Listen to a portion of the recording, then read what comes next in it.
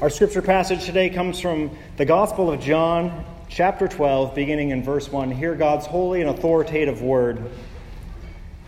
6 days before the Passover, Jesus therefore came to Bethany, where Lazarus was, whom Jesus had raised from the dead. So they gave a dinner for him there. Martha served, and Lazarus was one of those reclining with him at table. Mary therefore took a pound of expensive ointment, made from pure nard, and anointed the feet of Jesus and wiped his feet with her hair. The house was filled with the fragrance of the perfume. But Judas Iscariot, one of the disciples, he who was about to betray him, said, "Why was this ointment not sold for 300 denarii and given to the poor?" He said this not because he cared about the poor, but because he was a thief, and having charge of the money bag, he used to help himself to what was put in it. Jesus said, "Leave her alone, for that she may keep it for the day of my burial.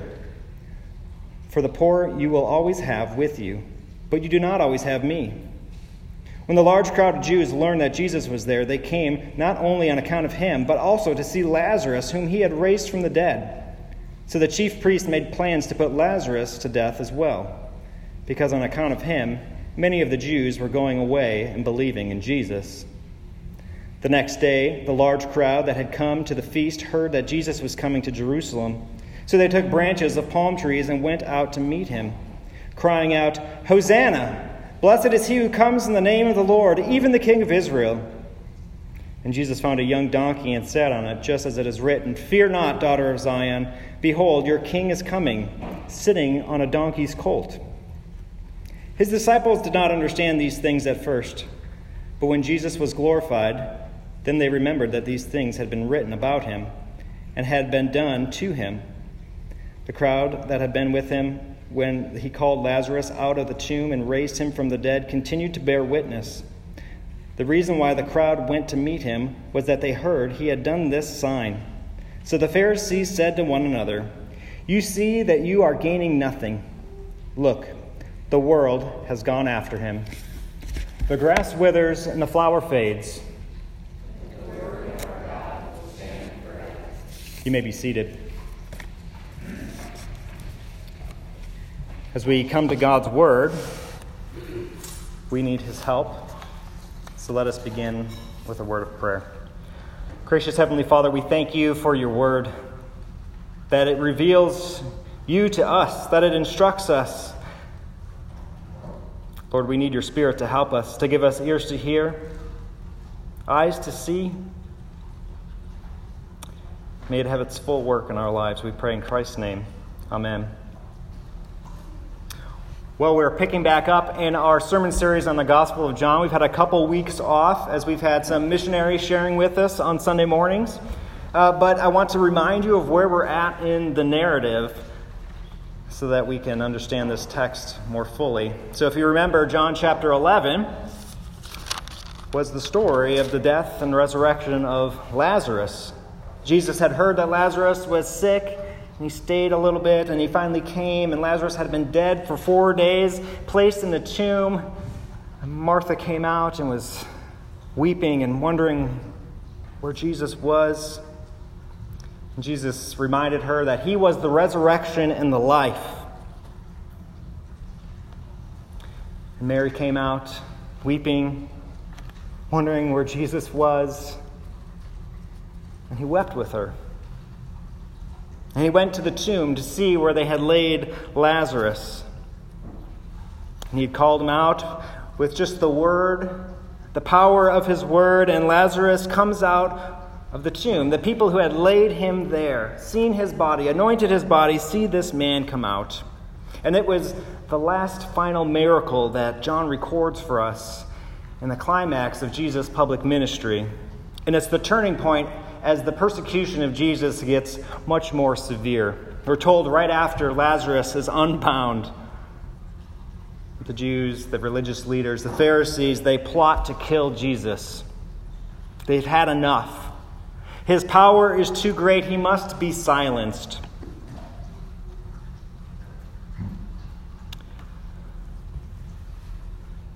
That's where we're left. It's the turning point in our narrative. It's really the turning point in the Gospel of John, is now Jesus is turning his face towards Jerusalem as the Passover is coming about. It's 6 days before the Passover, and our passage begins. Jesus is once again here in Bethany, where Mary and Martha and Lazarus were. All of the people who were there when Jesus raised Lazarus are here. And as Jesus comes in, it would have been customary for any visitor to come to have some sort of meal. But somebody like Jesus coming to visit, well, they are going to have a feast. And that's what we see here in our first scene. And really, we have two scenes in our passage today. We have this first scene of this feast, this meal together in this home. And then we have this, what most people call the triumphal entry. Jesus turning his face to Jerusalem and coming in riding on a donkey. And these two scenes are really going to be our outline for our message today. But really there's one main theme we want to have in mind as we have been continuing to understand who Jesus is throughout John's Gospel. So Jesus wants to make it clear he is the coming king. Jesus is the coming king. It is true that Jesus is the one who is promised. But like the disciples at the end of our passage, like many of the people in this crowd, we often don't understand how Jesus' kingdom is going to really look like, what kind of king he's going to be. The expectations we have for Jesus and his kingdom are not always aligned with Jesus' purpose for his kingdom. With that in mind, we're going to have two main points here. The first is that Jesus' rule must be ultimate. Jesus' rule must be ultimate. He's not a subordinate king, but is the King of Kings. And our second point will be this: Jesus is not the typical king. But first, Jesus' rule is ultimate. Our first scene here is one in which Jesus sits down for a meal. In fact, he doesn't sit down. In fact, it might be helpful for us to stop and think about what these feasts might have looked like. It says that they reclined at table. And if you're a modern person like we are, we might think that he got into a lazy boy and reclined and had a food tray in front of him with a microwave dinner on it, right? That's what we think of when we think of reclining at a table, perhaps. But that's not what's going on here, and it helps us understand how Mary was able to anoint his feet. And that is that more like a picnic that we would have, where we would all lay around a blanket, maybe propping ourselves up with an arm around a very short table.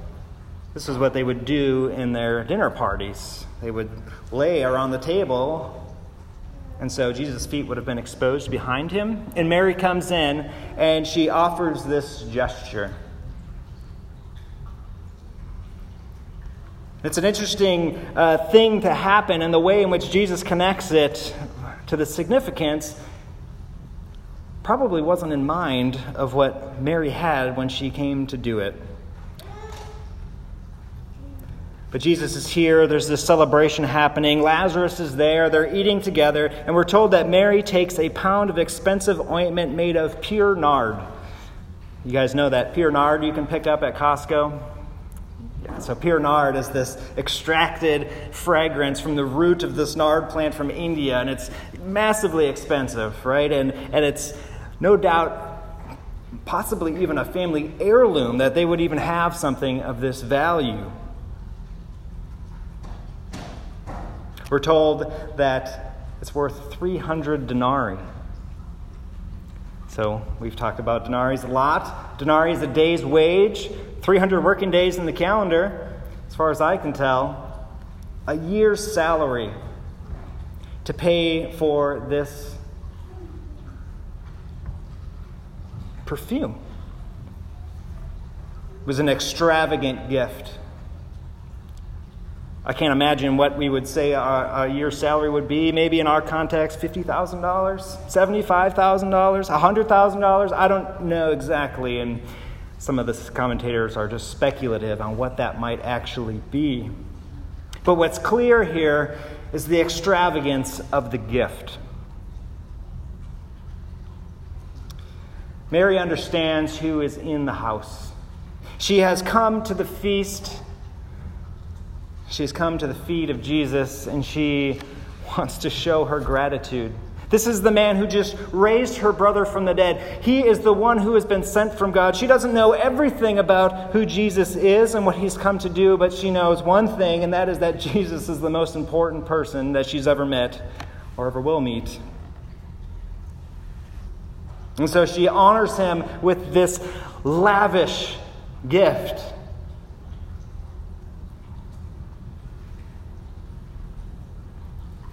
Judas rebukes her for wasting such a gift.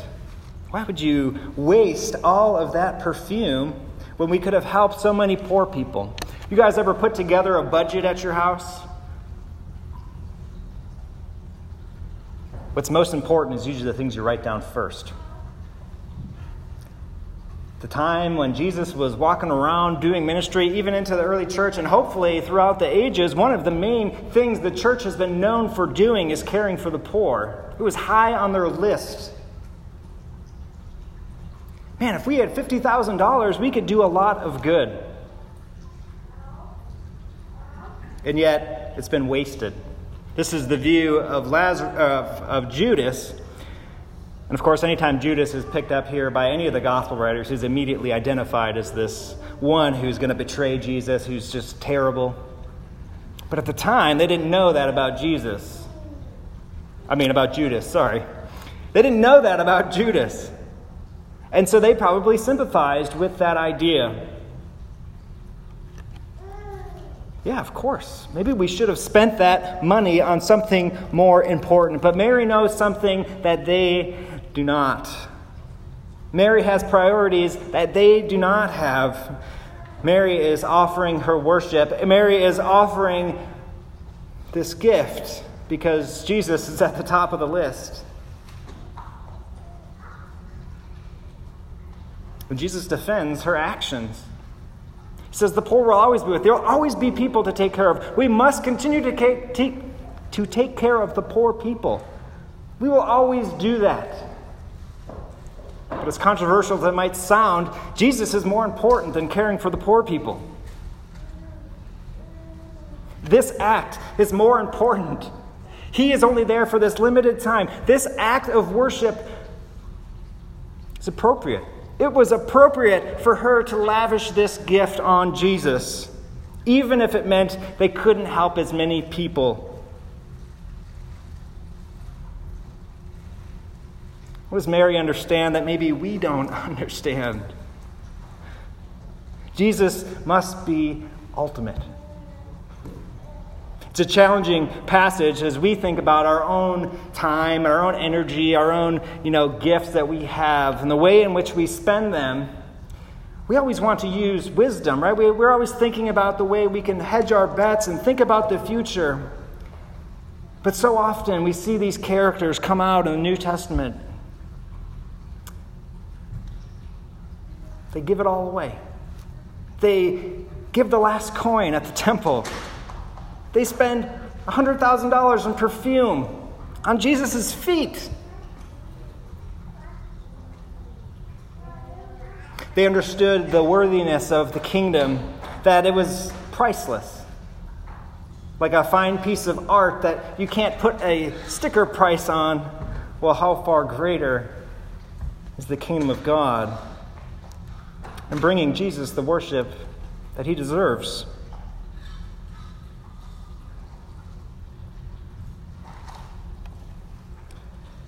This scene is also being set for us here as Judas is going to betray Jesus, right? We're getting the sense in which the animosity between Jesus and the religious leaders is getting stronger, and now we're beginning to see the pieces of how it might come about.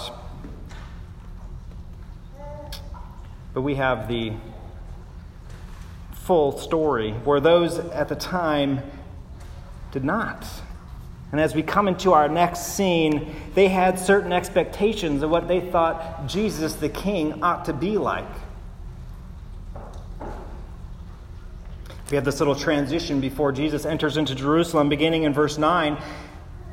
A large crowd of Jews learned that Jesus was there, and they came not only on account of him, but also to see Lazarus, whom he had raised from the dead. They want to come see the show. Jesus is here. We've heard about him. And not only that, that guy he supposedly raised from the dead is here. Let's go talk to him and hear what actually happened. Did you really die, Lazarus? I mean, what would you even ask Lazarus if you got to see him? What was it like for those 4 days? And so there's a lot of anticipation. There's a lot of excitement happening. And the chief priests, they don't like it. In fact, killing Jesus isn't enough. We got to kill Lazarus too, we're told in verse 10. Because of his testimony, many people were coming and believing in Jesus. I like to watch a lot of, drama shows, action drama shows. 24 is one, if you're familiar with that. Things like that, where there's kind of this good guy, bad guy, cop. But what always happens if you're the bad guy, right, and the cops finally find you and they bust in, what do you do to all of your computers? You burn the place down because you burn the evidence, and then they can't track you. Or at least that's how these shows, I don't know that it actually happens in real life. It's like, oh, we don't have the evidence. They burned it. Well, that's what the religious leaders are trying to do here. They are seeing the power of Jesus. They are seeing the effects of Lazarus' testimony. Now, Lazarus and Jesus aren't the bad guys in the story, but that's how they're viewing them. But they want that story to go away. And so they are going to crush it. They are going to erase it. They are going to burn it. If they can silence Jesus, if they can silence Lazarus, if they can silence the people who have seen and experienced what Jesus has come to do, well, then they can silence his message. At least that's their plan. And it's their plan, ultimately, that God will use for his good and for Jesus' glory. But it brings us to this next scene. They're watching as Jesus is now coming the next day, going into Jerusalem. Now remember, the Passover is about to happen. This is probably the biggest feast of the year for the Jewish people. People are coming into town. We were told it was 6 days before. Now we're 5 days before the Passover. People are beginning to congregate. And they heard that Jesus was coming. And so they took branches of palm trees and they went out to meet him. Now, waving branches, palm branches would have been particularly common in the Feast of Tabernacles. But it was certainly one thing in which they did all the time. In fact, the imagery of a palm tree was so ingrained in the imagery of Israel as a nation, it was on their coins. Part of the rituals they had were waving these around during the ceremonies. And so they see Jesus coming and they get these branches, they begin waving them, and they cry out with a loud voice, "Hosanna!" Who knows what Hosanna means? Not very many people. Sometimes we don't translate all of the words in our Bible to leave it kind of original if there's some ambiguity of what it might mean, so that your pastors and theologians have to do some work. Hosanna means give salvation now, or oh, save us. So they're crying out to Jesus coming into Jerusalem, give us salvation now.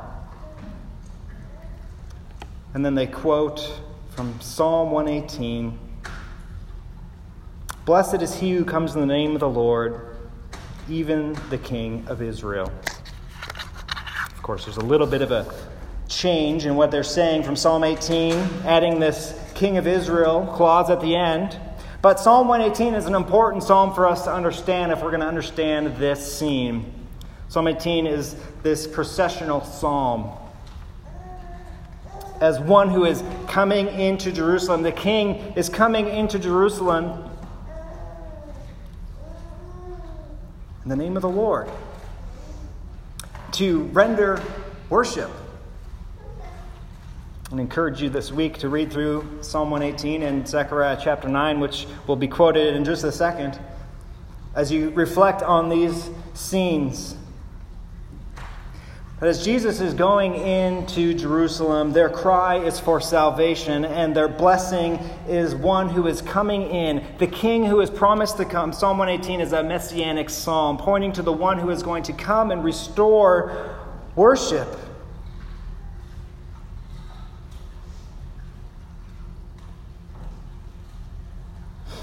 Jesus is showing up as a king. They see that, and it's evident. They want him to be the king that they want. Their understanding of what the Messiah was going to do. But Jesus doesn't come riding in on a war horse like a conquering king might. Instead, we're told in verse 14 that he finds a young donkey and he sits on it. And it's a fulfillment of another prophecy from Zechariah chapter 9 that says, "Fear not, daughter of Zion. Behold, your king is coming, sitting on a donkey's colt." You know, when there's a regime change, it can be good. It can be really bad. It depends on what side of the regime you found yourself, right? A guy comes into town, a new king comes into town. Well, if you were a loyalist to the old king, you might be afraid. That's part of what this word is telling to God's people. Fear not, daughter of Zion, your king is coming. But he's coming on a donkey. He's coming in humility. He's coming not in his own strength. He's not coming to destroy you, to take over by force. He's coming in gentleness.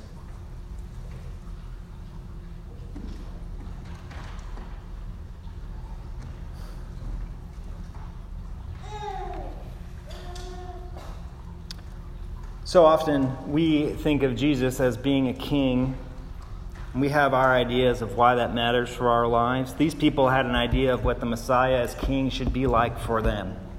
When they thought of the Messiah coming, and when they see Jesus coming as the king, and when they cry out to him for salvation, they primarily have in mind not salvation as we necessarily think. Indeed, they understand their religious life of the Jewish faith at the time. But they wanted to be liberated from the Roman rule.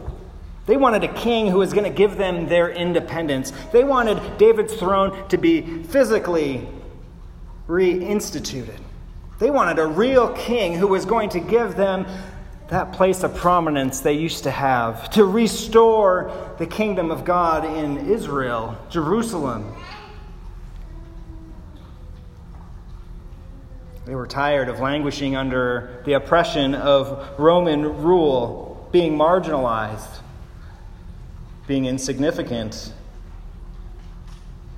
They wanted an earthly king to do earthly things.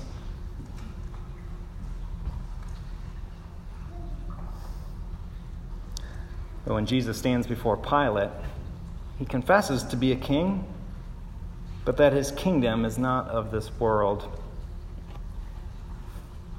See, Jesus is coming, and he is bringing salvation now, and he is this processional king coming into Jerusalem to reinstitute worship, proper worship, but he's not doing it in the way that people thought he would.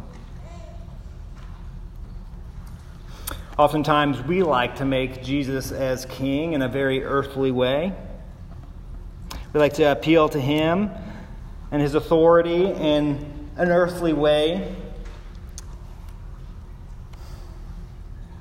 As I look at this passage, as I look at what Mary has just done before this entrance, as I think about Jesus coming in, ultimately heading to a cross, seeing Lazarus is going to follow him into death.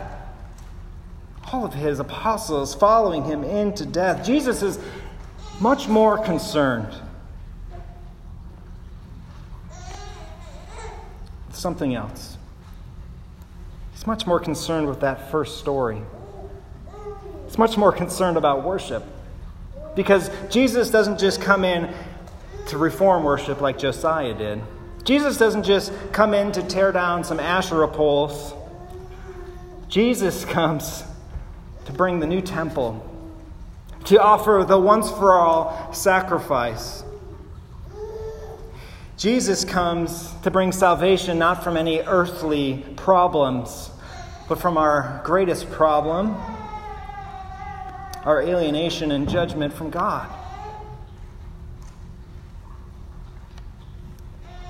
Jesus is ushering in a kingdom that indeed does have implications for our earthly life. He is ruling and reigning now, and it's in an already and not yet time.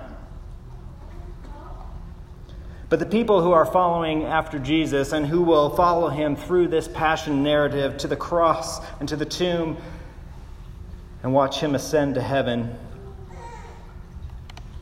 they understand that his kingdom was about something far greater than any mere earthly kingdom. That the problem he came to save us from was not an oppressive moment, but the wrath and judgment of God. And that through his life, death, resurrection, he brings us into his kingdom as children of God, co-heirs with him.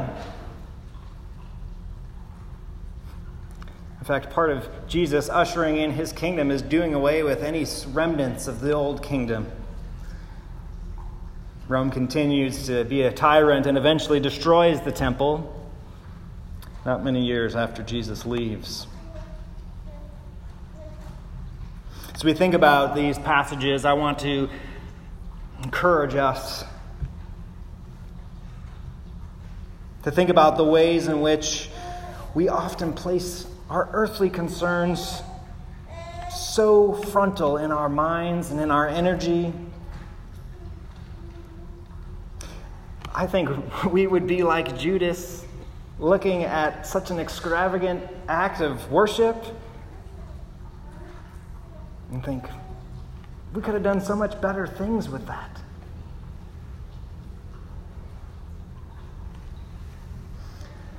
We see Jesus as the King, and we think about belonging to him. It can cause you to be puffed up. If you're the King's right-hand man, well, all of a sudden you got some, mojo in your step, and you can be this person who's got it all figured out. But as people who belong to a king who came into Jerusalem riding on a donkey, we have to remember that his rule and reign is different, and that as we are his ambassadors, as those who represent him into this world, we come not bearing the sword. We come going to the cross.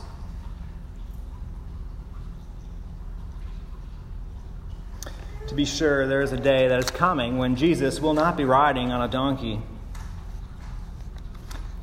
The book of Daniel talks about the Son of Man coming on the clouds, but probably the most vivid is from Revelation chapter 19, when Jesus will be riding on a white horse and there will be a sword from his mouth. And he comes to execute justice, judgment, to separate the wheat and the chaff, the goat and the sheep. But by God's grace, we're not there yet. By God's grace, he has shown up to us as a king who is humble, who has shown us grace, who has bared on his own body our punishment.